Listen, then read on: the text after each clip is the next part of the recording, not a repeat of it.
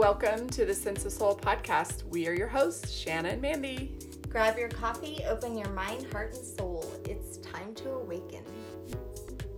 Today we have with us Matt Travis. He is a high-performance lifestyle wellness coach. He has dedicated his life to helping mom entrepreneurs prioritize themselves and shift their subconscious habits to ensure sustainable business, health, and lifestyle growth. His passion stems from firsthand experience of the devastating effects of doing the exact opposite. Matt opened his first business, a fitness facility, on top of being a full-time teacher and a sleep-deprived first-time parent. He was doing what most mom entrepreneurs do at the onset of their business journey, striving for success by working long hours, multiple jobs, serving everyone else first, and deprioritizing his self-care. These actions led to a steady and slow burnout. And we can't wait to hear more about Matt's journey and how he turned all of that pain into purpose. Hi, Matt. How are you doing? Good. How are you folks? Good. Busy, but good.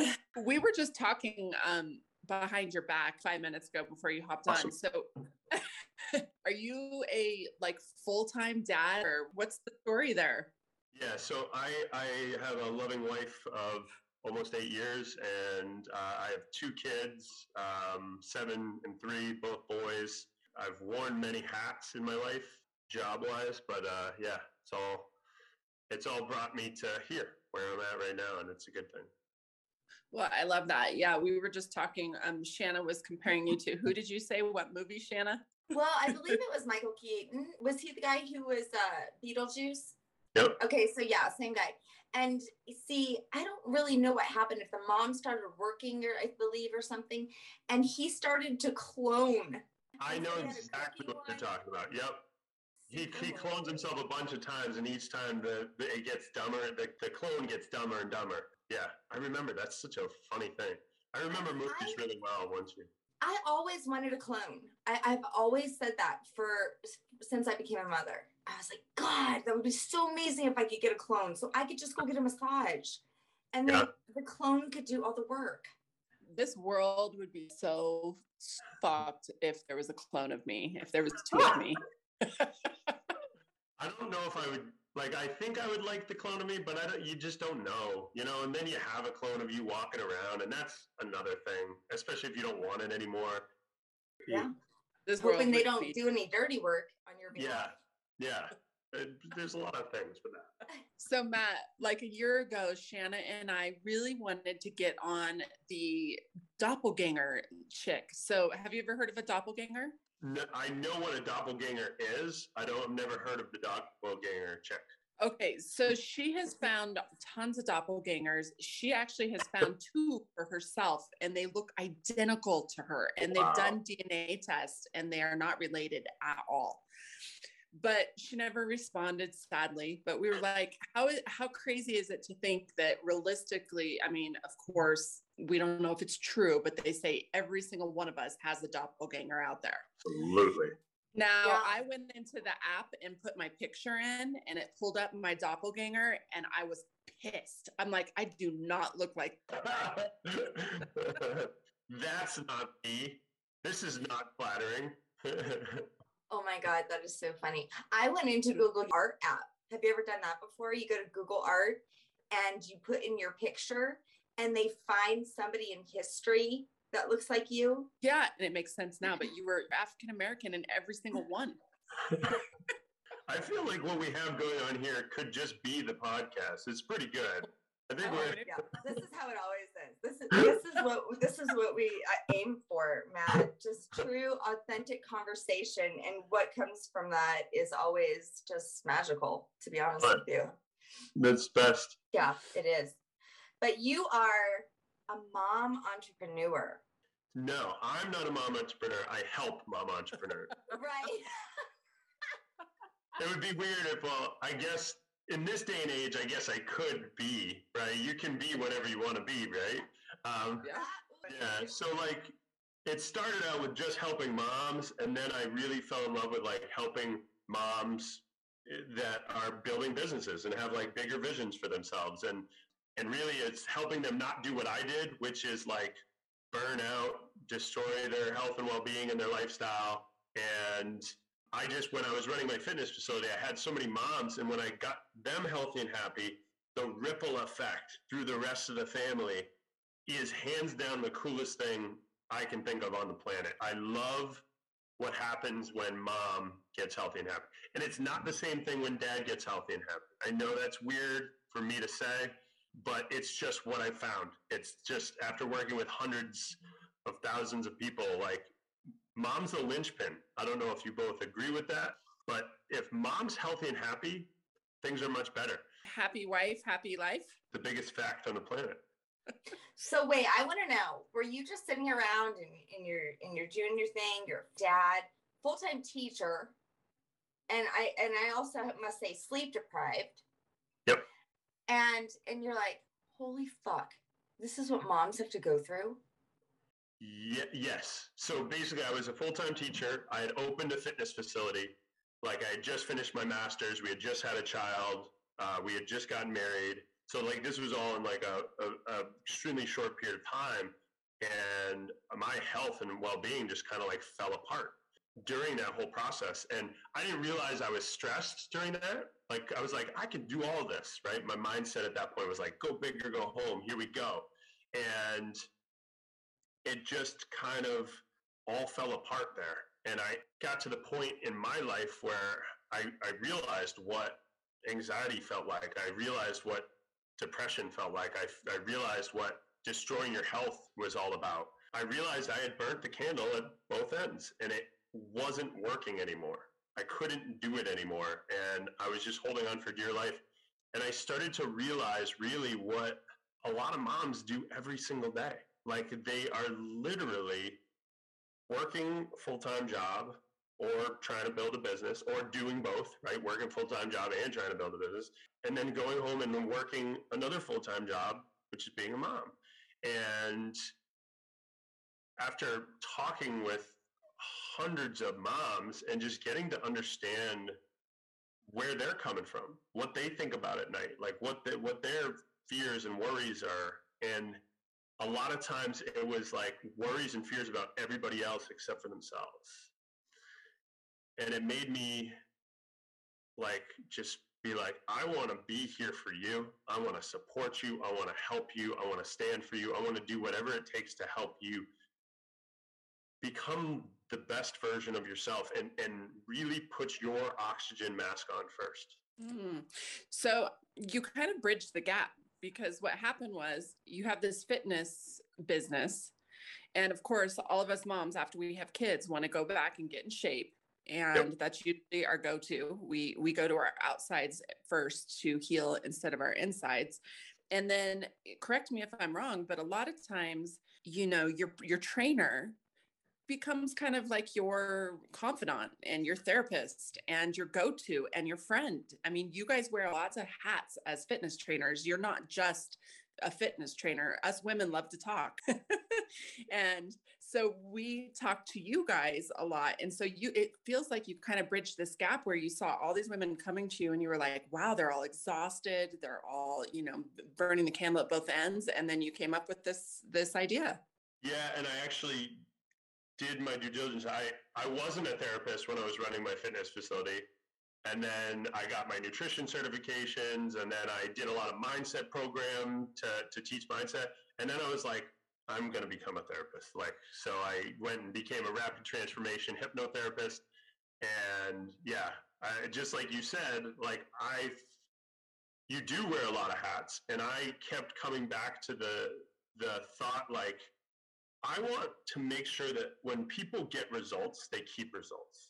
I think that's the number one thing I've always been, the number one why behind everything for me was, how do you get results and keep results? And when I was running my fitness facility, we can get people results, but how do you keep them showing up? How do you keep them in the physical shape, right? How do you get their mind to be on board with that? Same when it comes to eating, which I think is even harder than fitness for a lot of people. So that's why I pushed a lot into that in my program now. And then the mindset is really where I landed, and even deeper than that, the subconscious, because I learned that that is really what's dictating what we do or don't do, right? What we have or don't have. It's all of our subconscious habits. So I kind of followed the piece of string or went down the rabbit hole, per se, to really help at a much deeper level. Yeah. You know, what's interesting too is there's so many aspects of my awakening over the years that once it awakened, there was no going back. So there wouldn't have been, like, if my body would awaken to fitness, like, I couldn't go back. Like, literally, there's like this threshold that once you get past it, you can't go back. And so it's like, how do you get there? So, but I think you're right. It starts with mindset. But my question is you must be an empath. I would absolutely say that is the case. Yeah. And like, I mean, you might need the Man of the Year award for all the things that you just said about how you feel that women shouldn't feel guilty about pursuing their passions or putting their health or relationships at risk to grow and succeed. I mean, those are like heavenly scripture words to me. Yeah. Can I say it this way though? Like, I have done the work where if you're a good coach, you ask good questions and you listen and you pay attention and you feel it, right? Like, there's times where they're crying and then I might start crying. Like, it's just, I think that's what the empath piece of it is. And then more importantly is just making sure that I think part of my path on this journey in this world is to help partners of moms to understand kind of what I've seen. Working on a workshop right now, actually, interestingly enough. It's not out in the open yet, but we're working on doing a workshop with couples to help both partners understand their love languages, because a lot of times we're trying to understand what our partner wants, but there's a breakdown in that communication, right? And I feel like I'm in a very unique experience, in a very unique space, because I've talked to so many moms. I've talked to so many women, and I will never know what it's like to be a woman or a mom, ever. And I do my very best every single day to listen, learn, and be present, to understand as much as humanly possible so that I can serve in the best way possible. That's awesome. And you have some experience under your belt, unfortunately, but also fortunately, in the fact that a lot of women and moms go through this stage where they don't feel like they're enough. And they don't feel like just being a mom is enough. And they kind of lose their identity between their career and being a mom. And you experienced not feeling like you were enough when you were a child. Can you talk about that? Absolutely. Yeah. I never knew of it as that, right? Like, there was always something. It all, of course, stems. And when I became a hypnotherapist, I started to learn how much our childhoods affect, like, our beliefs from our childhood affect so much after that. Like, it's so wild. People are walking around with limiting beliefs from when they were a child that they don't realize. So I was dealing with a lot of enoughness issues around, having a lot of learning disabilities. Like, when I got into high school, I had to relearn how to read. I fell into depression. I eventually got the support and medication that I needed for ADHD and things like that. But there's always, for every positive comment, there's a lot of negative comments. And that ultimately pushed me, told I was never going to get into college, told when I was in college, I wouldn't get to into my master's program. After that, they were like, you'd be lucky to get a job out of college. And just I guess I was in this mode of I'm going to prove you wrong. And also a big lesson I learned from all of that in my early years was never accept a diagnosis that doesn't empower you. because I think a lot of people are being told what they can or cannot do. And I see that with a lot of the women and moms that I work with. They're told what they can or cannot do. And it's extremely unfair, because if they accept that as true, then it becomes a belief. And that's where I have a problem with the way that society kind of looks at this. And there hasn't been the shifts that need to have happened with when women entered the workforce, right, in the 1930s, 40s, and 50s. The shift of the household duties and just the connection of, like, look, they're working all day and then they're expected to do all these other things. Like, there's something really wrong with that. And I feel like it's kind of continued on and had not been talked about. And there needs to be a deeper understanding of how moms feel when they have all of these things on their plate that they're quote unquote expected to do. And if they don't do them, then they're not enough, right? So there's this underlying thing, I think, that's just not talked about. And it needs to be talked about more. Does that make sense? Matt, I like you a lot, dude. I'm serious.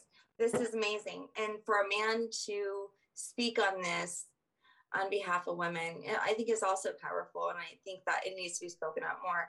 You were just talking about, like, you know, how women really just seriously start working like in the 1940s, around then, you know, where prior to that, I mean, we couldn't even vote, you know. I mean, in my family, I'm Southern, so I'm from Southern background, and I came to Colorado. So growing up here, I had my mother who grew up in New Orleans, and we have very strong Southern roots. The two men that I've had in my life, I had my ex-husband, who I had my first 3 children with, and then my current, who I have my love child with. We are both Colorado boys, okay? Their family dynamics look completely different than mine because of just the different locations, because the dynamics of the family roles in the family are totally different. For instance, the trash getting taken out. Nobody in my family, no women in my family take the trash out. That is, I mean, but that's ridiculous, right? I've learned that that's ridiculous. But in my eyes and how I grew up, you know, we didn't do that. And so that was something, you know, I had to accept as well. But also the fact that when my little ones became like 2, 3, these men were looking at me, well, aren't you going to work? And I looked at them, are you crazy? You're supposed to work, I'm supposed to stay home. So it's so funny how, depending on where you grew up and what you saw as a child, became part of your subconscious, right? That's what it is. And it wasn't until I became aware and we were able to talk about that. So it wasn't that I wasn't meeting you halfway. This is just all I knew. Yeah, that's the thing, is it's knowing that. So I try to explain, this is the biggest thing that I teach a lot of my members and people I work with. You are not your subconscious habits. So a lot of us personalize these things and we're like, I'm bad, I'm wrong, I'm broken, what's wrong with me? I'm trying this diet, I can't do it. I'm trying to exercise, I can't do it, right? I'm trying to build this business, I can't do it. What's wrong with me? And it's not you. It's the subconscious habits that you have. So I explain it this way. You're not a procrastinator. You have a habit of procrastination, right? So it's learned behavior from when we're children. So if we watch our dad and our mom, like, play out their roles, right? He goes to work, she goes to work, but then she comes home and she makes the dinner and she does all the laundry and she changes all the diapers and she just does all of the other stuff. And dad just comes home and goes to bed. There's a big difference and there's a shift there, right? And then vice versa, like you said, you don't take out the trash, right? So there's these roles that we subconsciously take on and we see that there's a lot that can be shifted there. There's a lot. And, oh my God, Matt, you're there's so no right. blame there. I want everyone to understand that there's no blame on any of this. That's the biggest key. And you know what? Seriously, the subconscious is so crazy, because even though I now know that, you know, I'm okay to take out the trash. I mean, I've changed this. We've done shift. We made a shift here. he goes to work all day and then goes to the grocery store and brings home groceries and cooks it almost. I swear, the shifts have changed in my family's lineage forever. However, I can tell you there's this subconscious thing that happens to me every time I see that trash bowl. My first thoughts are like, oh my God, I have to take out the trash. And then I'm like, yeah, I can take out the trash, but I still have it. I mean, those subconscious thoughts don't go away. They're still there, but you have to learn to take control of them. Can I share a really awesome tip that I've learned that has helped my marriage and many of the couples that I've worked with is, you know, I've had my wife and also just many of the women in my program just write down everything that they do in a day. Just like really account for it. This does a couple things. Number one, it makes you aware of how freaking amazing you are, like, and how much you actually do, like how much you accomplish in a day. It's like mind blowing when you look at it all. But then it also opens up the opportunity to have a house meeting or a chat and really see where there can be potential outsourcing and delegation. Because what happens is, so here, the reason this came to my mind was because you were like, I don't want to take out the trash. He might be fine with that, right? If that's a job that he's like, that's not a problem. Perfect, right? So that could be an outsourced thing that you just like is not on your radar, that you don't have to have in your mind that you're like, I need to do this, I need to do this, like, because we have these to-do lists and we never get them done. So it's starting to outsource and delegating these things, because a lot of times your partner or your kids will be totally fine doing things that you hate to do. It's amazing. I'll give you an example for me. I get anxious. I feel like when I think about like doing the dishes. It might be a little bit of the OCD, ADHD mix. Because for me, like when I try to do the dishes, like it's like I have to get the dish perfectly clean, and it will take me a half an hour. Where my wife literally does it in like 5 minutes, and I watch her, and I literally sit there and watch her because I'm like in awe. Like I'm like, how do you do that? She'll like leave suds on them, and I'm like, I can't do that. so we know where we're at, right? Like I pick the kids up, right? I give them baths. I do. There's certain things that I have no problem doing, and it's just creating that partnership so that the ship stays floating. Yeah. You know, right now in our world, there's a huge shift happening within homes when it comes to the man and the woman or the wife. It could actually be a wife and a wife. I'm not going to put it in a box. Any couple, because they're home, they've been stuck inside. They're not traveling like they usually do or going to the office. And so they're really starting to have an insight and appreciation for what the other one does within the house. Do you see that happening with COVID? Yeah, for sure. I think there's another part of it too, though, is like a lot of the people I've worked with have trouble speaking up and communicating their needs. And that comes a lot of times from enoughness issues, right? And they're like, well, if I don't do these things, or if I'm not this super mom or super woman, then will I be like the subconscious question is, will I be enough? And that's a lot of the inner game work that we do is like, no, if you ask for help, it's got to be that shift in that paradigm of putting your oxygen mask on first, like, which is uncomfortable because it's not what their subconscious habits are conditioned to do. And it always comes back to self-care for me because I destroyed my health and well-being. And I realized, like, if your highest values are family and business and work and all these things, but you're at the bottom of your list when it comes to self-care, you don't sick or you're like, I thought I was going to lose my life. I thought everything was going to fall apart for me. So I was forced to put self-care above all else in my value system. So really that's kind of the paradigm shift and that I want to help other people see that you can still do this. It's not selfish and actually going to make it better. Absolutely better for everybody else around you. Your kids are going to be happier. Your significant other is going to be happier. The rest of your family is going to be happier. It has this ripple effect because you're taking care of you. And it's trying to help people prevent having to go into such a dark space like you and I had to. Like for me, my self-care was so poor. I landed, in ICU in a coma from an asthma attack because I was not taking care of myself, and I was very stressed out, and I was working 2 jobs. And so it's one of those things where I'm so stubborn that that's probably where I had to go in order to, Me put too. myself. You too? Oh, that's my whole thing was go big or go home. Like that was my motto. And it was like everybody first. Like my soul is to help other people first, right? But if you don't put your oxygen mask on first and the plane's going down and you pass out, people around you are going down too. You have to put yours on and then put the mask on. And that's literally the whole spiel they give you on the airplane. And it rang so true to me because I was like, I'm so stubborn. I want to just do what I usually do, right? The same thing for you. You're like, I just want to do what I do. Yeah. Well, and I was escaping a lot of feelings too, which can manifest as illness. I wasn't taking time to heal or process my feelings and the pressure that you talked about. So I was a stay-at-home. My husband was traveling all the time.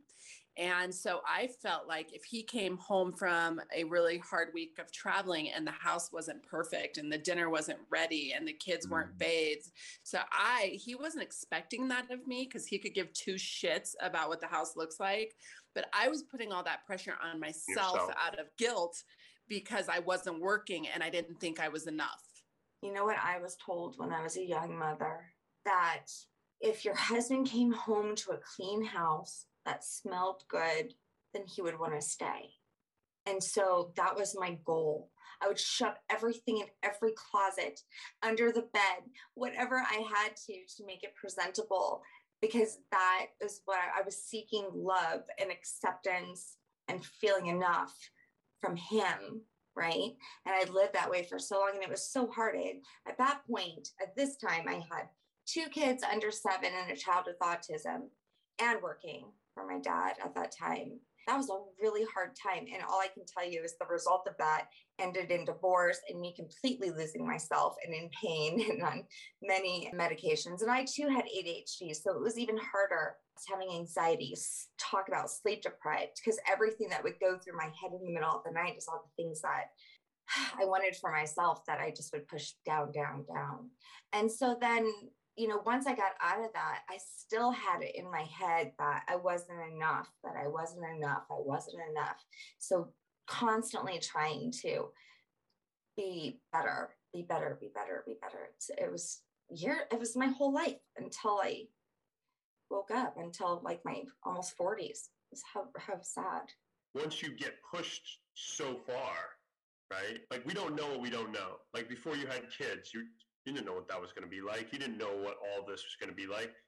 I mean, I feel like a lot of us wake up really late, a lot later in our lives, right? Like I didn't wake up till I was like 34, 35. I mean, same with you. And it comes back to the subconscious. And I would say the number one rapid transformation therapy session I do is around enoughness. I mean, they all come back to that. Like all of them. Like there's never been a person that I haven't worked with that there hasn't been some kind of enoughness issue that's manifested itself, right? Yeah, totally. And Mandy, I suggested that you wake up and give Kurt a every morning to keep everything good. Did I not? Yes, you did. Jesus Christ. I'm telling you, it was bad. If you want to be a good wife, the house, I would add, clean the house, make sure it smells good, and be naked in bed when they get home from their road trip, if you're a good wife. No, this is how we think. Oh my God, not anymore. But that's what it is, right? But that comes to the love languages, though, because because like you said, they think we're assholes because we don't do that, right? But it's understanding how the other person perceives love, right? Like, what do they really want? Like, how can you show them that, right? recently my husband and I separated, and I was having a talk with him the other night. We're trying to reconcile, and I was thinking, if we ultimately got divorced, the reason wouldn't be all these million things that have happened. It would be communication. Absolutely. Communication would be the number one reason that our marriage has struggled so much, because we've just forgotten how to. And we were so young when we met, and we never talked about love languages, and we never knew we needed to. Shanna and I always talk about how before you get married, there should be like this freaking master course for a year that you need to take or something, because it's hard. It's freaking hard. Wait, bottom line, you need to learn to love yourself first. I mean, just like you said with the oxygen. And we're just not taught that. We're so taught to seek everything outside of us, security, happiness. And you just don't learn to find anything within before you're already giving it all out. Yeah, absolutely. So I always recommend people go and take the love languages test. I mean, it's free, it's online, and so that they can understand the other people in their lives and what their thing is and how to support that. But then also, I think, Mandy, you brought up a really important point, like my favorite book of all time. It's called The Four Agreements. And one of the agreements is don't make assumptions. A lot of divorces and a lot of breakups and things in this world, I think, are because we assume that the other person knows what we're thinking, right? And there's not that communication, and there aren't that expression of love languages. So therefore, there's always this battle, right? It's always this forcing battle. Well, she's not going to do what I want, and then I'm not going to do what she wants, and then vice versa. And there's that internal struggle on both people's parts when it needs to just be both people showing up without the assumptions and better communication and love. I mean, that was with me when I said, I assumed he just thought I was at home doing nothing. I assumed that he thought I wasn't doing enough. And he was assuming, things about me. But until we actually sat down and talked about it, and it was so much deeper, neither one of us were actually conscious to the things we were even doing. And even the most ridiculous stuff like the trash can, there was even times where I'm like, he's purposely not taking out the trash that I have to get out the trash. Now, how stupid is that? Going that far to think, and then you go further, it gets darker and darker in your thoughts. You could think anything. Really dangerous if you go there. Stories. That's the number one thing I do. I'd say every call, every person I work with, every member, it's just capturing their stories. When they share something with you, you can pull out the stories and beliefs that they have just by the way that they're talking to you and the things that they say. And it's just stopping them in that moment and saying, hey, you just said this. Did you realize that that's something that you have a story around? And I think of stories as the legs of the table of the belief that you have. So if you have this belief, which is the table, and then the legs of the table are the stories we tell ourselves. Right? Mm-hmm. So what you have to do is, in order to make sure the belief falls, you have to chop the legs off the table. So each story that supports that belief is going to keep that belief up. So we have to chip away at those in order to make that shift. Love that. I'm a visual person. I like that one. I like that a lot. I'll take it another step farther. I mean, my husband and I went to Panera one day, and we sat down and we were talking about how I was concerned that our children hear us fighting, and how he can get kind of aggressive with his voice. He's a big man, and that the girls did not like it. He was brought up with that being normal. So to him, he didn't even think that there was something wrong with that, which blew my mind, because my parents never fought in front of us. They always went into the back room and were quiet, or did it when we weren't home. So when I brought that to his attention, for him to not even realize that it was wrong, just was like, are you freaking kidding me? That seems like common sense.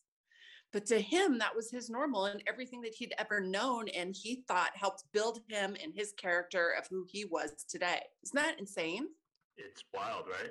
And it's only insane because it's actually normal, because it's his reality. I mean, you see this in the world, right? You see these people that come on the news, right? There's been multiple athletes that have come on the news. They either like hit their kids with switches or dog fighting or whatever it is. But when they're younger, it's just what they were brought up with, right? It's their normal. As a teacher, it was always interesting for me, you know, working with hundreds of thousands of kids, like you get to kind of see where quote unquote normal falls, right? Like what quote unquote typical is. And I would have other people say like, how did the parents not see what's, you know, going on for their child? And I was like, how could they? They don't see all of the amount of kids that we see. And if they have another, they get to like compare those two together, but that's it, right? So it's like, we have to give people grace in the fact that like, they don't see it and it's not their fault. The thing I say probably once a day, you don't know what you don't know, right? We're walking around with stichomas of like, we can't see the thing that's right in front of us. And it's partly because we haven't had the same perception, interpretation, and experiences as you have. And it goes to like the other agreements as well. Like, so I find that a lot of the challenge that the people I work with deal with is being impeccable with their word, but it's more to themselves. They're really good at integrity when it comes to everybody else, but when it comes to self-integrity and keeping promises to yourself, it's like, oh, I'll get to that tomorrow, or, you know, like they'll be mad at themselves, but it's when you align that self-integrity with your being, it will have a huge, huge impact on all of that. Yeah, and big time. You know, and then the second one is don't take anything personally, which is, I think, is the hardest one out of all of them. And interestingly enough, when I just started to practice it and do it, right, it's you're not taking anything that's quote unquote in your experience and interpretation negative and positive. People have a perception of you, and they're usually, most of the time, you're getting their opinion. I don't know who said this, but this made everything shift in my brain. It was this entrepreneur, and he said, I never get caught up in judgment, ever. And he was like, this is why. Because I don't even really know myself. I'm just learning about me every day. Like, I don't know myself well enough to judge me. So how can somebody else judge me? Like, that is crazy. And I was like, oh my God. Yeah. You know what, Matt, I have a question for you. Yeah. This is the big one, because this is something that many people come to Mandy and I for to get advice on. We've talked about it a lot on our podcast, but I don't think we've ever really gotten a solid solution on this. Two people have had great relationship for a while, have made it work, put up with each other's subconscious bullshit through the years. Then all of a sudden, somebody, one of them, spiritually awakens to themselves, realizes that they haven't had any self-love, realizing that they've sought all of their happiness outside of them, and they haven't had any self-care for themselves. And the other person is still asleep. So what happens with the dynamics when one is awakened and one is asleep? It's a tricky one. I've had people in my program, like they came in, usually what happens with people is they'll come in for one thing and we'll work on something. The thing that you think your thing is not usually the thing, is what I've found for a lot of people. I don't know if that made any sense, but the reality with that question or just concept is that one of you mentioned this earlier. When you first get married, right? Like when you first meet this person, you first get married, you don't know yourself.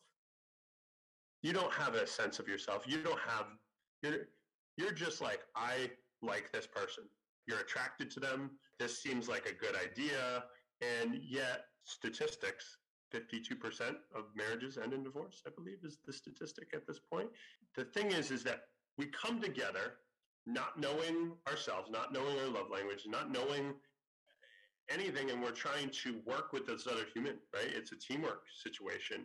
And if you don't know how to work with this person and grow with this person, like I say to people all the time, anyone that's looking to get into a relationship, the two things that I think are really big are, you know, of course, attraction, right? That's important. I agree.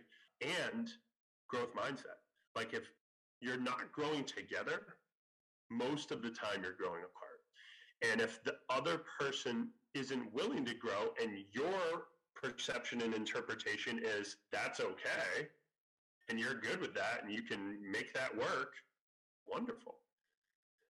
That means you get to live however you want to live. But a lot of times is you wake up to the fact that, you know what, I haven't been treating myself well, and my lowest standards for self-love has led me into this relationship, right? So it's like, we will only stay in a relationship as long as we treat ourselves worse than the other person. When we're in a relationship, most of us wake up in the morning and we're pretty mean to ourselves in our mind, beating ourselves up. I look like this, I have these bills, blah, blah, blah. Like, we're beating ourselves up. But the person that we're with usually isn't doing that. And then once they cross that threshold, you're like, there's a threshold at which every relationship will completely be done, right? It's when they drop below your lowest standards for what you allow. That's really what it is. So amazing. And that's in everything. So true. That's in everything in your life. And the number one thing I help people with is lowest standards. That's all this whole thing is, folks. It's like, think about it. Your health will be determined by your lowest standards when it comes to sleep, your lowest standards when it comes to what you put into your mouth and body, your lowest standards when it comes to how you move your body, right? It's lowest standards from that standpoint. Same goes for your business, same goes for your relationships, everything. This is all lowest standards. So if you want to change, you have to raise your lowest standard. And so, but that's the problem, is what you just said, is change. Because when one person is on board to growing and changing and expanding, and the other one's really like, I've always been who I am. I'm comfortable with who I am. And I don't want you to change either, because I'm happy with the way you were. I was happy with that morning bonus that you were giving every morning. And it was nice to come home to the house. And now it's all about you. You're selfish for this. That's what it's like. That's what I kind of went through. It's not anymore, but that was a bump that we had to get over. Thank God. Because you know what? You set yourself up for that shit. And some people take pride in not changing. Yep.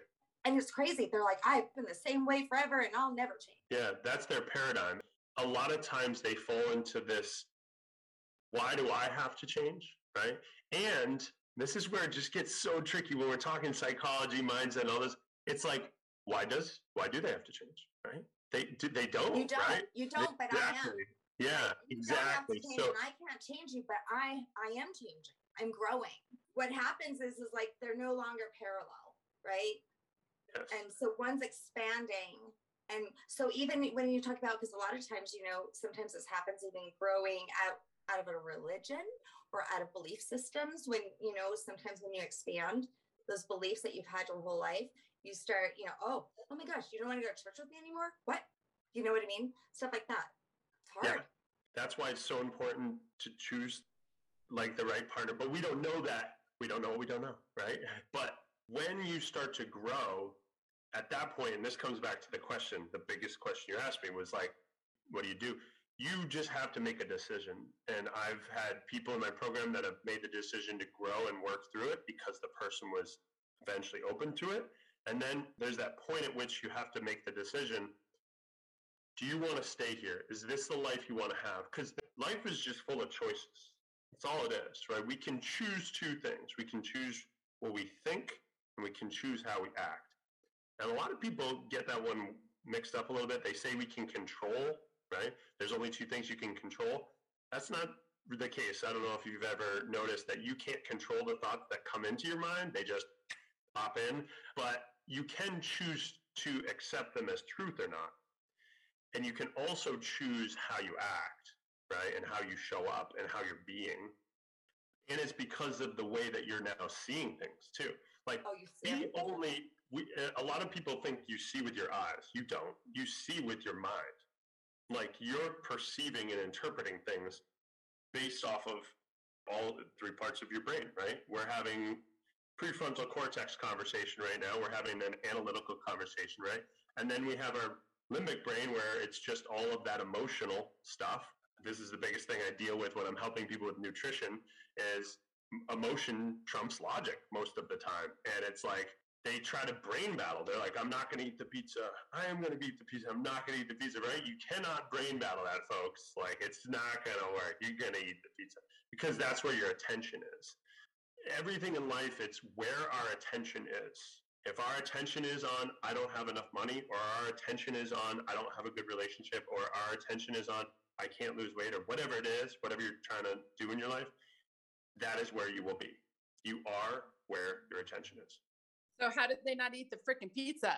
This is the thing. What most people do, right, is they brain battle.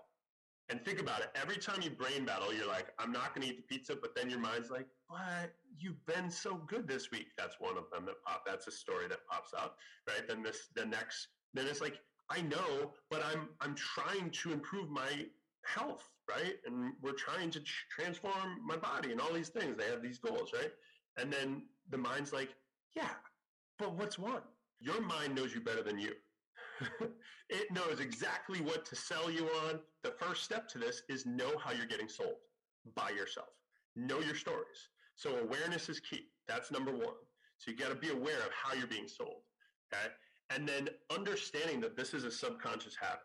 So instead of brain battling it or ignoring it, which doesn't work because your focus is still on it. Have you ever noticed you're like, I don't want this pizza, but it's sitting right there and you're thinking about it and it's in your attention.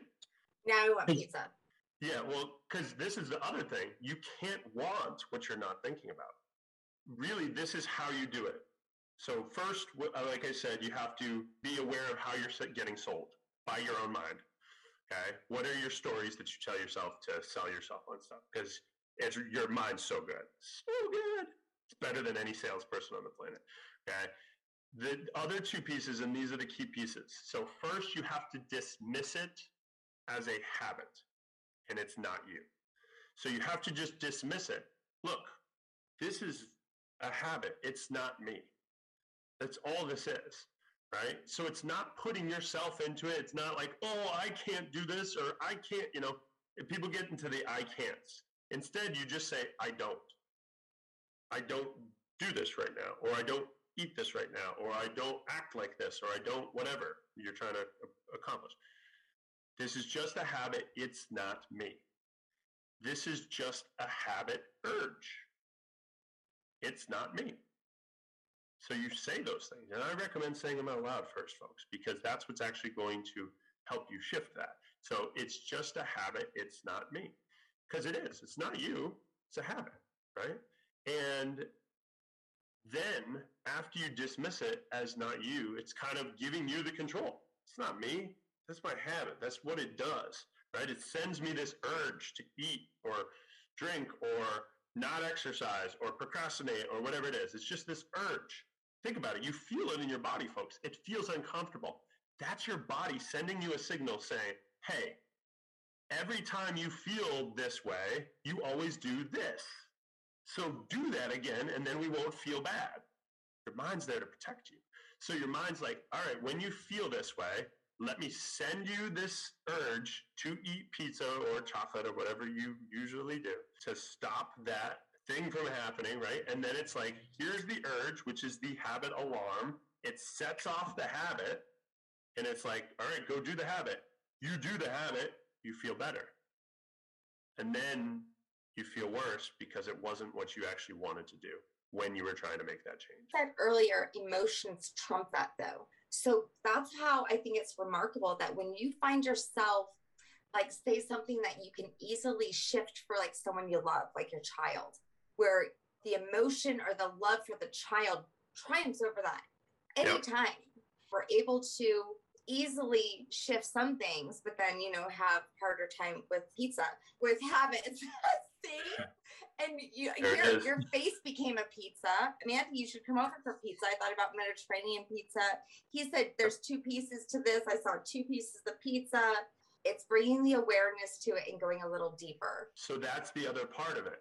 So like I said, it's the dismissal part, right? It's the awareness of what your stories are. It's the dismissal part. And then the last part, and this is the only thing that will make it actually work. Those 2 pieces are good, but unless you do this last part, it actually doesn't work and it won't stick. And this is where most people go wrong is they don't move their attention. after they do that. So they have to move their attention, because if your attention is still on that, right? Let's say you're an alcoholic and you are in a bar. The only way that you're going to, like, you could sit at the bar and be like, I dismiss this. This is not me. I don't do this, right? But if you don't move your attention, and of course, if it's not part of your identity yet to not drink when you're an alcoholic, right? If you don't move your attention, you're in a danger zone, right? So you have to move your attention. That might look like move tables. That might look like leave the bar. That might look like whatever. And a lot of people struggle with that. And I'll use food as an example, because like a lot of people really link food with social experiences. So a lot of times eating is also the act of socializing.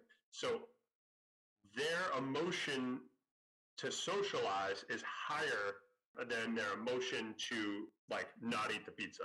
So the story and the belief behind that, and I've worked on with this with many people, is like, if I don't eat the pizza, then I can't socialize, or I can't be with these people, right? There's like that underlying belief, like I can't have fun. I can't, like, there's all these underlying things, and we have to reprogram that so that they're like, look, I can go out and have fun with people, and I don't need to eat pizza. I'm not picking on pizza, folks.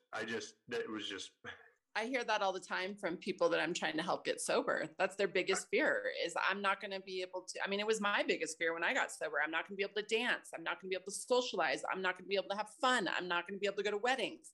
I'm not going to be able to laugh. I'm not going to be able to even have sex sober. Like, there were so many fears around it. Yep. Yeah, absolutely. For sure.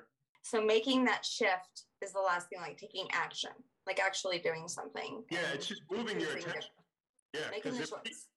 Like if we all went on to a different subject right now, that craving for pizza would go away, because we're not thinking about it anymore. I don't know. I'm pretty hungry for pizza. My stomach is like, I mean, I visualized it. I thought about calling DoorDash before we even got off call. Well, that's also about feeding your body what it needs to. Like, this is a big concept, folks. No, I'm gonna choose the healthy pizza, Matt.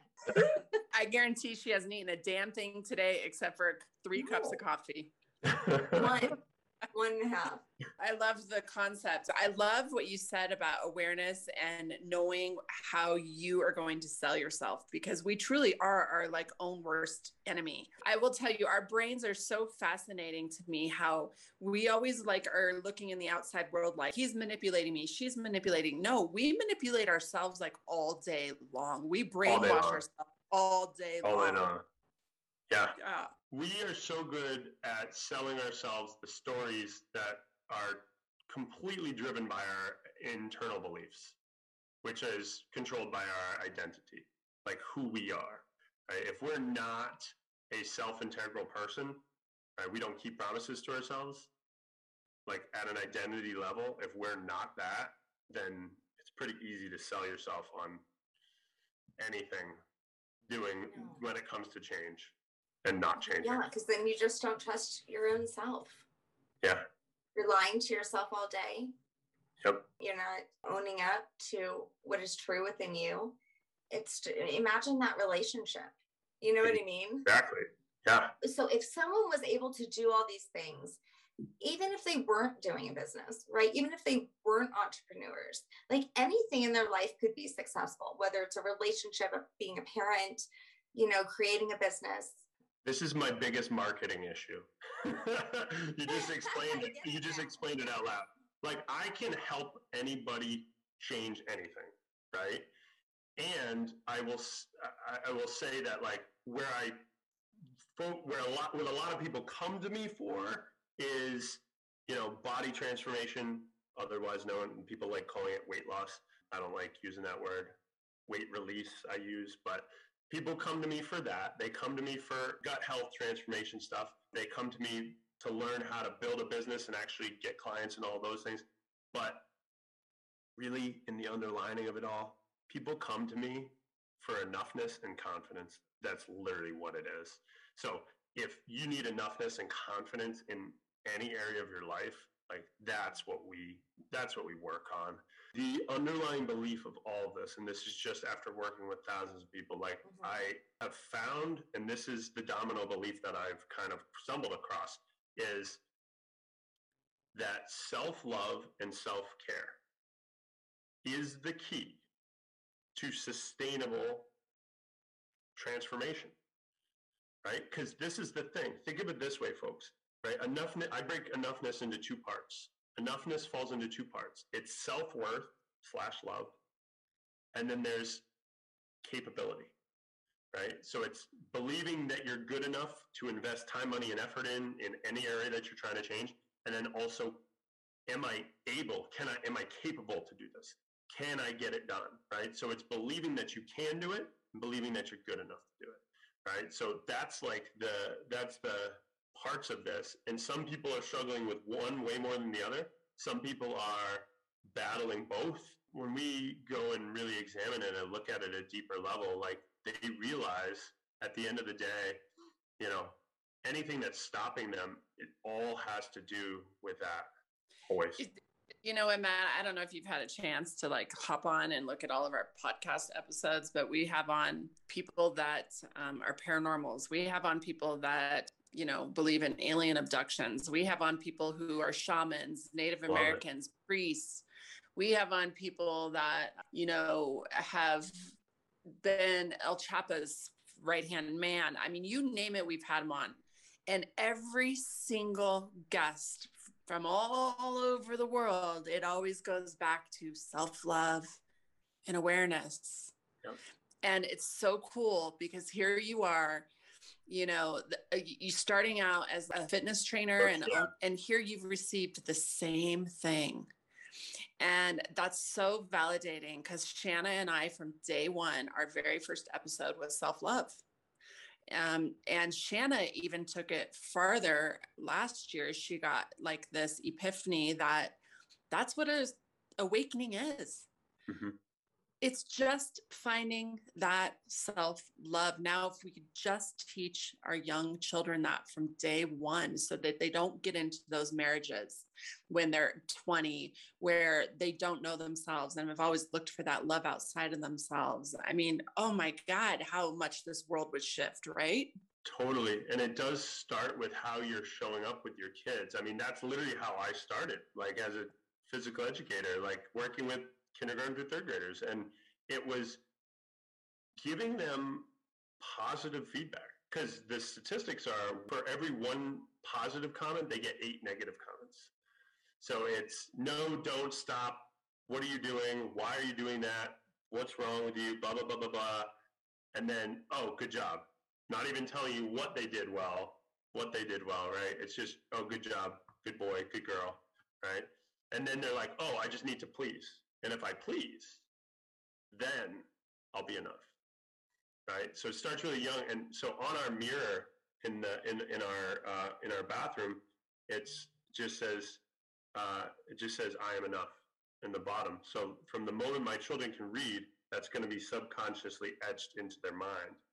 My gosh, I'm so guilty of that too. Like yesterday, I was telling my daughter, like, you're being so loud, you're jumping off everything. What are you doing? You need to calm down. Stop. What are you doing? Then I'm like, oh, I'm so proud of you. But I didn't tell her what I was proud of her for. I mean, it's like these scripts we get caught in, huh? Yeah, totally. Wow. I love that. We have that on the side of our truck. We have a boutique truck and it says, you are enough. Yep. Yeah, it's so big. I mean, I learned that from Marissa Peer, who trained me in rapid transformation therapy. But it's so key, because we, and this was my story, and to kind of pull it all together, is like, I put all my enoughness on the external world and external validation, and, you know, having children, as being a teacher, running a gym, owning a business, you know, getting married, like graduating from college, like all of these things were me trying to get more stuff, more accolades, you know, all my certifications, all the learning. It was all this subconscious need to be enough, to be good enough. It's crazy. You are right now. And I say this to people all the time. You can't be more of enough than you are right now. You can't. You can't buy things. You can't do more things. You can't be more things. You are enough right now. You are 1 in 400 trillion chance of being born. Right. That is these statistics. So the fact that you're here, there's something. There's a purpose. Yeah, there's a purpose there, right? And believe that or not, right? You're at least here to evolve and help people, right?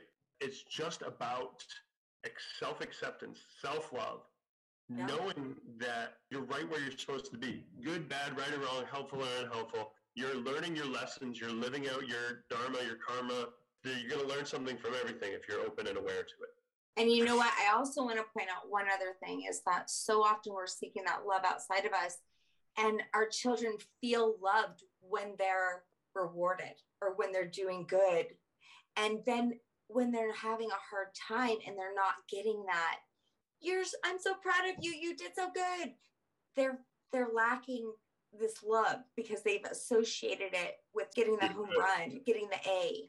You know, when they get the F, they're not feeling loved. And that's not true. I guarantee your parent still loves you, but this is how we've been taught to receive it. Yep. I also think as parents, it's so important to communicate with our children that we're not always okay and that it's okay to not be okay. And to say, you know what, mommy's house is a mess today. And you know what, it's going to stay this way because I'm tired and I'm worn out and I'm exhausted and I worked, and we're just going to order in some fucking pizza. They're watching you. And that's so important. I think that the point you just made is like, they're watching you and you demonstrating for them that you don't always need to be on. You don't always need that. Like, it's demonstrating mistakes and showing how you deal with it, like how you go through it.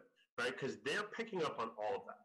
Like, whether you know it or not, they just are. It's the base of their subconscious mind. It's of their subconscious mind. Now, let me ask you, what you do with your clients is, you said it's called rapid transformational therapy. Is that correct? Yes. Okay. And you use hypnotherapy also to access their subconscious mind? Yeah. So the RTT is, the way we deliver it is through hypnosis. And it's basically just changing your brainwaves, folks. There's no control. I mean, you can't go into the news and look at like somebody who was under the hypnosis and robbed a bank. None of this can happen, right? So people get freaked out by it. All it is it allows us to get to the brainwave state. Like we get you in, like, if you've ever heard of REM, rapid eye movement, right? So we're kind of bringing them down into a different state of brainwaves, and then it allows them to, like, we can go and regress and we can go and see moments in time in their life, not relive them, just see them and figure out the meanings and rules and feelings and emotions and beliefs that were created from this moment in their life. And we can reframe that and create new beliefs that are more empowering to help them reach the goals that they're looking for. That's how I've learned to help people get what they want and make it stick. Is this the Potential You program? Yeah, so that's just part of what I offer in my program. Okay. So the people come to the Potential You for two reasons. It's a mind and body transformation or a mind and business transformation. Those are like the two main reasons, but I've worked with so many different people on so many different things. And some people don't want to do RTT, and that's fine. I meet them where they're at, right? Like, we can shift beliefs and stuff like that. Like, we chip away at the legs of the table because we can make beliefs drop consciously out loud. But I'll say that a lot of the members that go and do all of it, they have transformations like they never thought were possible. And it really gives them a chance to become the potential you. Awesome. You know, earlier at the beginning of our conversation, you know, I'm such an empath that I started like having this soft spot for men too, for dads. When women are pregnant, you know, we're always like, oh my God, you have no idea what it's like to be fucking pregnant. And after we have the baby, we're like, you have no idea how bad my vagina hurts and my boobs. And we're so tired and we're taking care of the baby. We never stop to give men this space to be like, oh my God, this is so much pressure on me too. And like what I'm going through. And like, having to support the family with my career and how exhausted I'm feeling. I mean, Matt, you got to that place where you just crumbled. Like we never give the men that space because we're always so like in tune with how hard it is for us to carry the child and take care of the child, because it is freaking hard. But what about the men? I mean, it's a lot for you guys too. Yeah. So from the male perspective, right, I think a lot of it ties into the enoughness capability piece. This is personally speaking to me. It's like I have this fix-it mind, and I learned really the hard way that when my wife was pregnant, like she would say something to me and I would go into fix-it mode. And she just wanted me to listen. When I understood that, it made my life a lot better, where I would ask her, I'd say, hey, do you want me to just listen, or do you want me to help you solve the problem? And that just opened up a way for her to be able to like just share with me and go through it. And then vice versa, like share with her. Like maybe it's just my understanding of biology. Like my undergrad is science and my master's is in science. And like knowing the hormonal shifts that happen and knowing the biological changes of having a child, like everything that you go through, we will never know what that's like, ever. Anything that I go through can't be anything close to whatever that is, right? Like that's part of what like happens in our minds is like, we can't complain right now that we're tired. We just can't. So I think we compartmentalize that a little bit, where we're like, suck it up. You're capable. You can do this.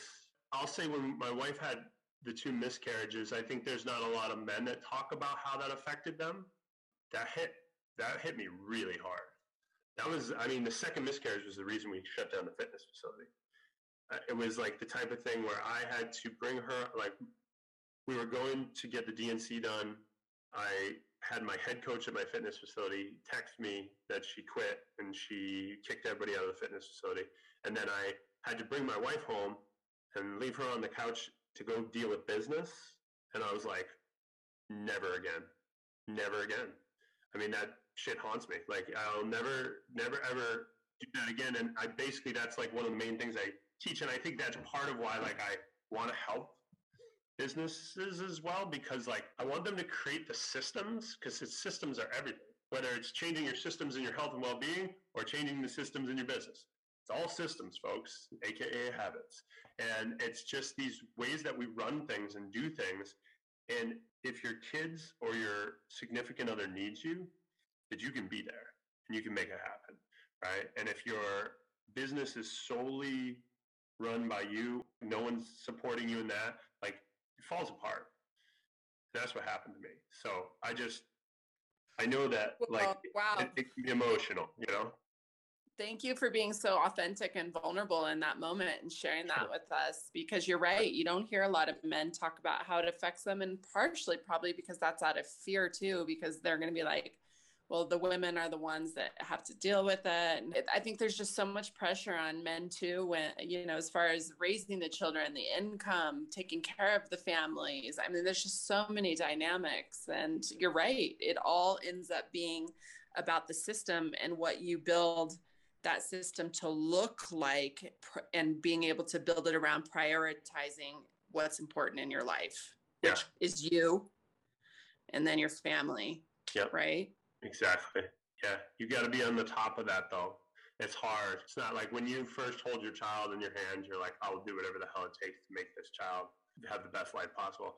And if you're not well, if you're living in dis-ease, it's going to be very hard to create that life that you envision for them, because you're in dis-ease. You have the inflammation. You have these chronic stress issues and all of these things. So it has to start with you. It does. With dis-ease, you can't please. That's I love that. Matt, you are so awesome. And now it's time for Break That Shit Down. I think the whole theme of today, folks, is you're enough. You can't do anything to be more of enough than you are right now. Stop blaming yourself for your subconscious habits. Stop taking the whole world on your shoulders. Not helping anybody, especially not you. So the best way to step into your authentic self, the potential you, is by focusing on you. You are the element. You are. And everybody around you, lives will be better when you focus on you. It's uncomfortable. It's uncertain. I know many of you are like, I don't like that. I don't want that. And I'm telling you, if you trust and you step into that, your life will be so much better. And then all of the ones that you love and that you care for, their lives are going to be exponentially better for you doing that. That's it. That's 100% true. Thank you so much, Matt Travis, for being with us today. It's been such a pleasure. You're so wise, and I really appreciate it. Self-love and awareness, that's what it's about. It's what it always goes back to. Absolutely. Yeah. Yeah, so you can check me out on Facebook, Instagram, LinkedIn, Matt Travis. On Instagram, it's at The Potential You. And The Potential You is The Potential, and it's the letter U. Check out my website. It's thepotential-u.com. And I love actually really connecting with people. So like, if you wanted to connect with me on Facebook and friend me, and like, I have no problem being connected with you and you asking me questions and me answering them. I'm on this planet to help people and serve people.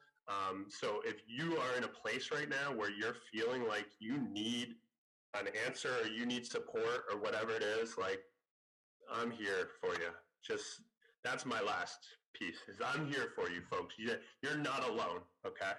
Mandy, he's like the guy version of you and I. No shit. Maybe he needs to just hop on Sense the Soul with us every week. Hey, if we ever need a co-host because one of us is sick or something, can you fill in for us? Anytime. Like I just said, you're not alone. I'm here for you. You let me know. Oh my gosh, you're so awesome. Thank you so much. Thank you. It was an absolute pleasure. You know, you can get so sucked into thinking that there's so much negative shit out there in the world and that people are all wacky and crazy. And, you know, the one thing about Sense of Soul is that it reminds me that that is so not true, people. There's so much more love out there than there is hate. And it's all just about perspective and where you're looking, right? Absolutely. Couldn't agree more. Thanks for being with us today. We hope you will come back next week. If you like what you hear, don't forget to rate, like, and subscribe. Thank you. We rise to lift you up. Thanks for listening.